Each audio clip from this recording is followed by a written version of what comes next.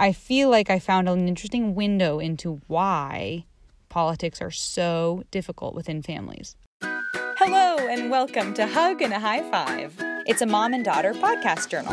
I'm Ingrid, I'm the daughter. And I'm Vicky, I'm the mom. I'm trying to figure out how to be an adult. I'm trying to figure out how to parent an adult and live as an adult who is more than a parent.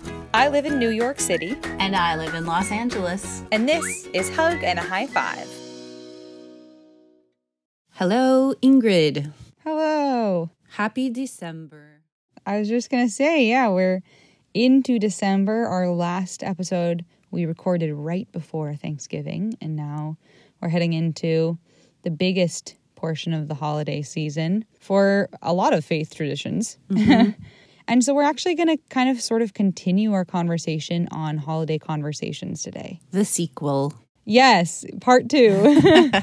Because something we didn't talk about, but is relevant in so many people's family holiday conversations, is the conversations around politics. Mm-hmm. So from our perspective today, of course, this is just one story, but what does it look like to prepare yourself and to have conversations about politics? I think some good context for our family, at least in my own life, is that we hardly ever talked about politics growing up. Yeah. I'm sure that you and Dad talked about it because you were engaged members of society, but we didn't have a childhood home where we were obviously either Republican or Democrat. I didn't know anything about that. And that's changed a lot in the last couple of years. Mm-hmm. To each their own. There's nothing wrong with either any of those parts of growing up, but it also means that I'm learning newly, actually, how to interact with family members when it comes to politics, because that isn't something that I had to grapple with until the last few years. Yeah, it's a good point. I was raised in the Midwest. Your dad was raised in the Midwest and the East Coast and in Central America. So yes. He was raised, actually, he was faced with more politics probably because he moved around. And then he came to California. So he's been all over the place. But in the Midwest, and my parents are from Evanston, the upper crust of Chicago. My dad was raised in Indianapolis. And their dads were an attorney in Chicago and a doctor, family practice doctor in Indianapolis. So to a degree, my parents definitely knew about politics and were aware of it. But they were also told, especially my mom, being a lady, was told, that's not a conversation that you talk about at dinner time. It was off limits. And so, that wasn't something that I was raised talking about. I think my parents were very dutiful, kept their head down and did their work. I think they voted, but they didn't get really closely involved with it. And they were busy in their lives in other areas.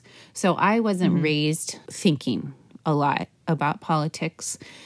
Yeah. So I think it's been a really interesting learning curve in the last couple of years as you and Dad have become more politically active, and we are all old enough to each hold our own opinions as kids. And so all of a sudden we've started to have these dialogues about politics, and it certainly is, I know that it is very special that on most core things we agree. Yeah. Which is, I have found, unusual between my generation and a lot of my friends' parents. I have plenty of friends near me or like me from college whose parents have very different beliefs than they do. What I think will be most helpful in this conversation between us, however, comes from a story that happened actually pretty recently where, again, because I'm just learning this, I feel like I found an interesting window into why politics are so difficult within families. Obviously, when you believe in something deeply, it's hard to have grace for other people that believe differently. That is an obvious thing that is going to be hard when you're working with people that don't agree with you. Recently, through Thanksgiving, you had an interesting discussion that I think gives a lot of insight into the other ways that there's weird layers between kids and their parents when it comes to this. Do you want to tell that story? Yeah. I just raised the question with your sisters, what are you going to do for Thanksgiving? Because we, weren't all going to be together. And one of them said, I didn't really want to celebrate that holiday. I don't believe in that holiday. I think it's a racist holiday. That kind of stabs me in the gut because tradition, I am a loyalist, not in the British sense of loyalists, but I'm an original revolutionary because 23 members of the Mayflower are ancestors of ours. My uncle, who was also an attorney in his retirement, became this ancestry buff. And so he discovered, and I don't even know how this could be possible, but he discovered that 23 people on the Mayflower are ancestors of ours. It's possible because then there were 50 people of one culture on the continent of America. So that's why. And they all slept with each other. Ultimately. I don't know. That's why they go back and they become ancestors.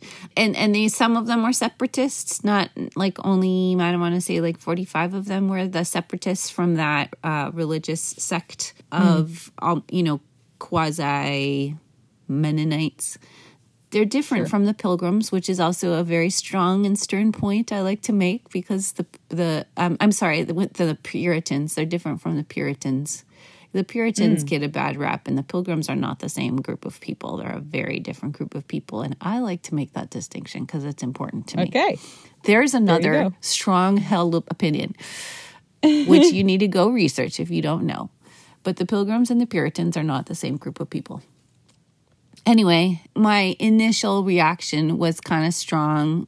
Like, wait a second. I know a lot about the story of the first Thanksgiving and the Native Americans that helped them out, then brought them some food, and they shared a Thanksgiving together. And when we're in elementary school, we see this little cute picture of them sitting down together on a big log table, and we don't really talk about the hardship of anything. But then there was like this kind of a backlash conversation of all the persecution and all the racism, and that it's not a holiday worth celebrating.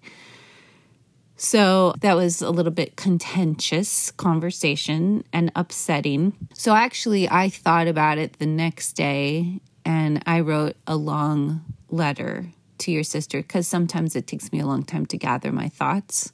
And I thought about, and I researched, because I remembered Abraham Lincoln was the first person that identified the last Thursday of November as the day of thanks nationally, and he thought it was important, and it was spurred on by a lady named Sarah Hale, who had been asking presidents for 15 years to make a national day of thanks for the states.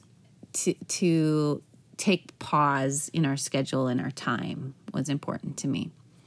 But what was contentious about the conversation, I think you came to realize and I came to realize, is it was not so much about the politics of it. It was the emotional response to a value that I had, which stemmed from tradition. That is what I think is so important about this conversation. Because when you first told me the story of having this discussion with my sister, it was a real argument. I mean, there were tears, there was anger, there was yelling. Like, you two had it out for a minute, which happens in family. That's like part of the deal. As I heard the story, what was so odd to me was that I felt like you were having two different arguments. My sister was having an argument about, is it still helpful to celebrate Thanksgiving? Which I think is a really good question. The Thanksgiving story isn't a felt board story, as we feel that it is from elementary school. And from an intellectual level, I think that's a great question to think about and see, like, how can we put nuance back into our history that's been so whitewashed? Yeah. But the argument you were having had to do with, should there be a day of thanks? And is it valuable to come together as a family or as a nation for this day of thanks? Which are two completely different things. Mm-hmm. And yet they were pulled into one argument. And so what I noticed is that what my sister thought was an interesting political, intellectual debate to have, you took as a judgment on the way that you had raised us as kids. Yeah. Because all of a sudden, when my sister wanted to have this political debate, your first response was, but I feel so loyal to the traditions that we've created as a family, which actually has nothing to do with her question. But immediately for you, it was conflating the two ideas that questioning the knowledge of our childhood also meant that we were questioning or even throwing out the sort of gifts that you personally had created for the way that we were raised. I just had never understood before that so many family political conversations probably don't have a lot to actually do with politics.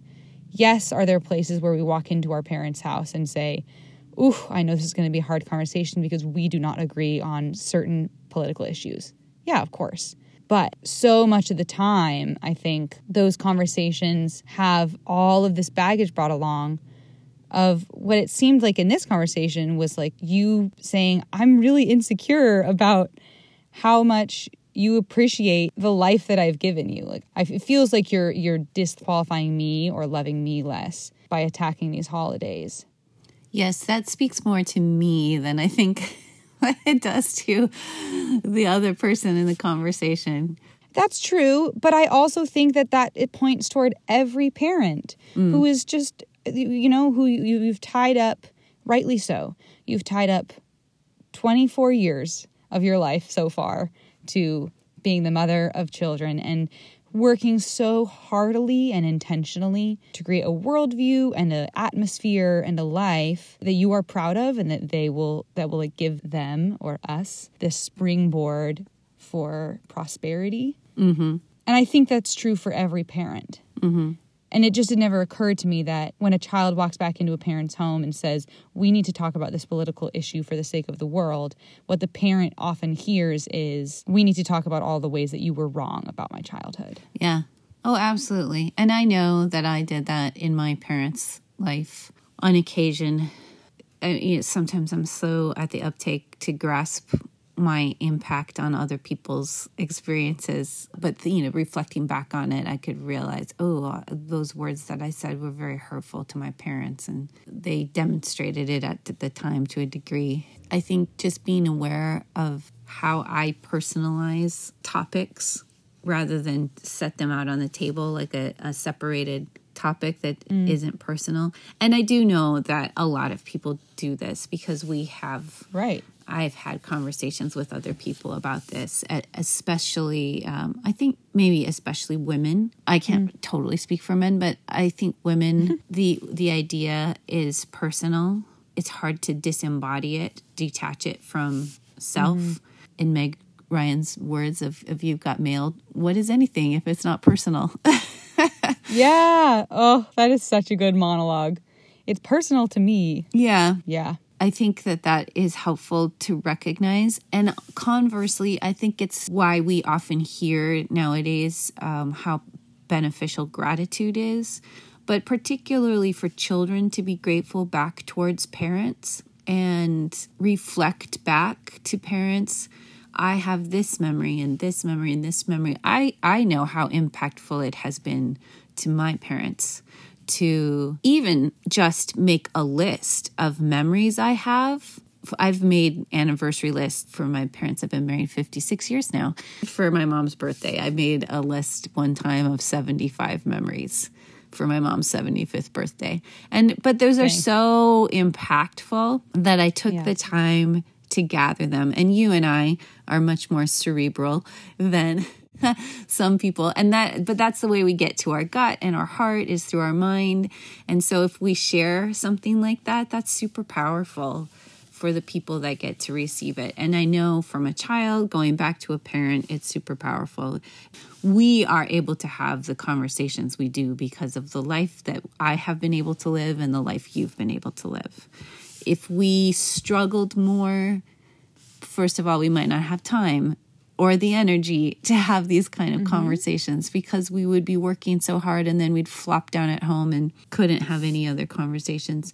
So this is the lens that we look at the world through. Of course. But then I do think it's so great if you can talk about an idea as disembodied from yourself and say, hey, I want to have a conversation about this idea. We talked last episode a lot about being generous to your family members in practice, but also in personal thought process. What does it look like to sit down with yourself before you meet your family members and be generous in your thought process there and vulnerable, you know, to think through what things are going to become arguments and how can I be generous now so that I'm mentally and emotionally prepared when it comes up to not take the bait of the offense. You know what I just would love to refer back to is I just took a Pilates class from you. You are becoming a certified Pilates instructor, and across the miles, across Zoom, 2,444 miles, I was able to take a Pilates class. And you specifically in your cueing will say, notice where your shoulders are. Are you holding tension in your neck? No judgment. Just notice where that is. Notice where you are able to pull your knee towards. Is your hip flexor really tight? No, it doesn't matter how high you get your leg. It just is something to notice of where you're holding tightness and tension in your body. Right.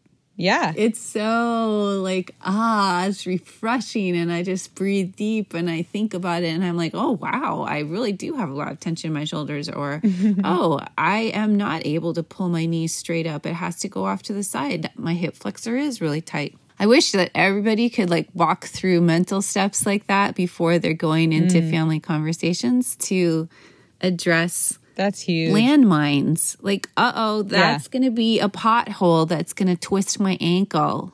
And when I have an ankle twisted, I'm going to scream. Oh, that's such a good metaphor, though. Yeah, because it is. I mean, that's what's so powerful about that in fitness, I have totally found, is to take the judgment out of it. Because if I am mad at myself for having tight hips and I'm like, I'm never going to be a great dancer because I don't have the extension here, then my hips are tighter because my body is stressed and I'm like pushing the wrong chemicals and hormones through my body. Yeah, it's a great metaphor.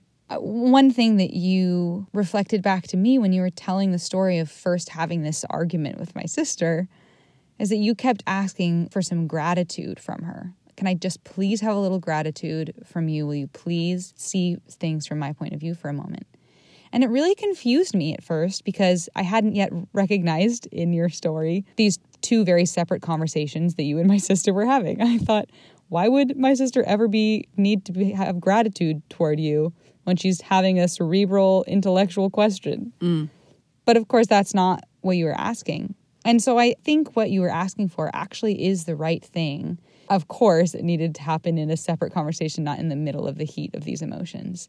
But as a child, coming back into a parent's home through the Zoom screen or in person, if you want to have, I think this is a really good piece of advice. If you want to have a conversation about a political topic, about an issue that you really care about, find a way to begin with gratitude for who your parent is and what they have provided for you. And then you've actually created enough space to have a intellectual conversation. If I went straight up to you and said, Mom, we need to talk about what president you're voting for. First of all, thank goodness that conversation is over for this year. But that's been the question for the last couple of years. And if you start straight out with, who are you voting for? It feels like an attack on either end.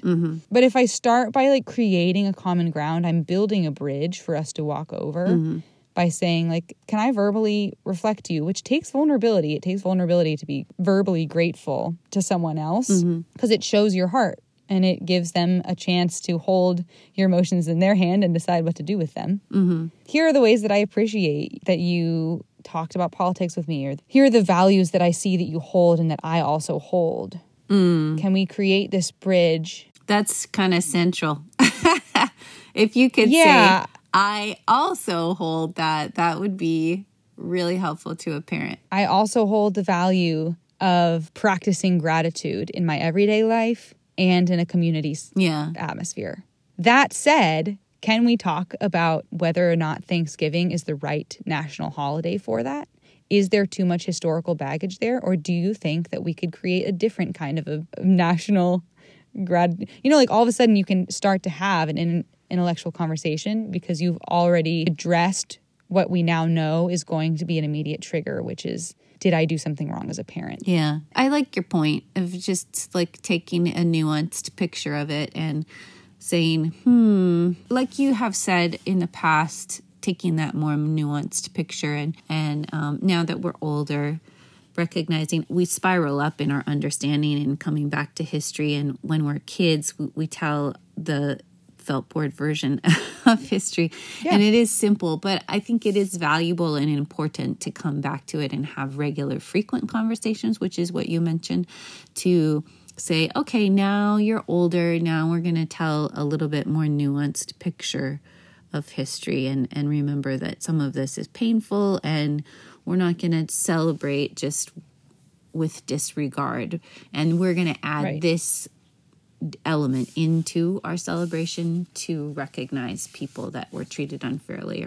I talk to a lot of my friends about political issues that they have with their parents on much larger levels, again, than I have to have with you, which I'm thankful for. I know that that's unique. Mm-hmm. And there is just so much frustration and anger about, like, why are you so blind? Why are you so closed-minded and stubborn? And all of these frustrations that I can imagine are so accurate, really, because they've had argument after argument. Mm-hmm. Like, you had this one argument with my sister, and then we got to talk it through, and we've come to a place of recognizing that actually there was like a very different story happening underneath. Mm-hmm.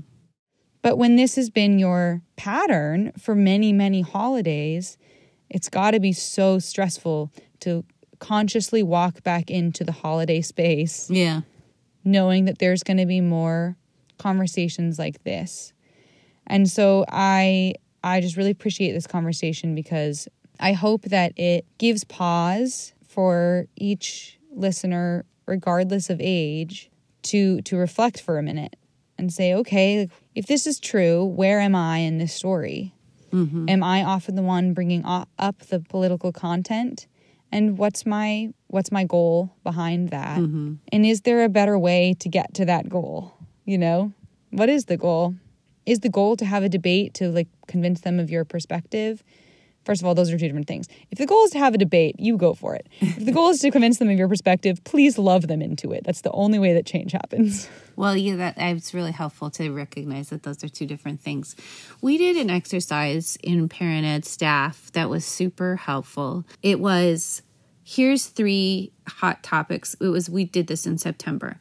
So the COVID crisis was the first topic. Mm-hmm. The second topic was racism or the civil rights unrest in the United States. And then the third topic was the election. So those are like progressively more inflammatory hot topics. But it's been surprising and interesting this year, the amount of fervor and energy that can go behind wearing a mask or not wearing a mask, which is the first health topic. And what we did is we put it on a continuum, and we said, how anxious do you feel about this topic?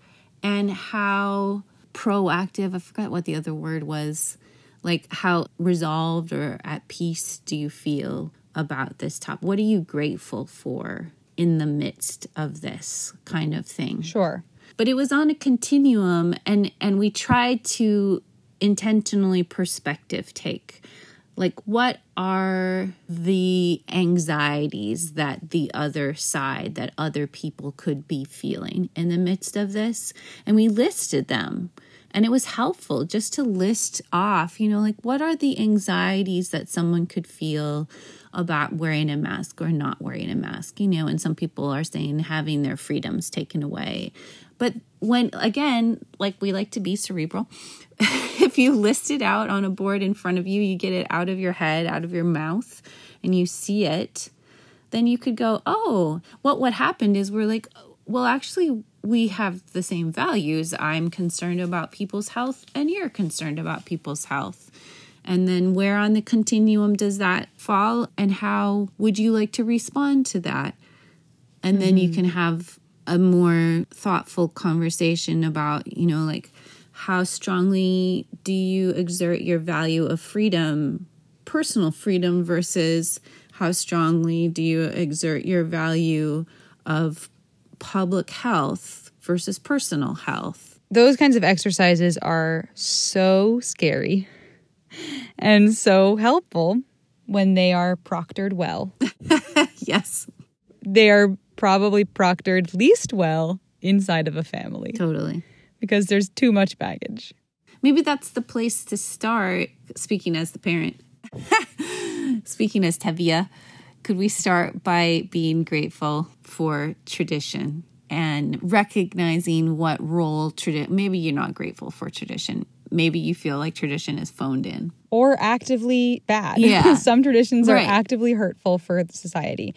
What you need to, I think it actually has nothing to do with like being grateful for the tradition. What you have to be grateful for is the person in front of you who cares about you. Mm-hmm. And this is, with the information they had at the time, the best that they decided to do.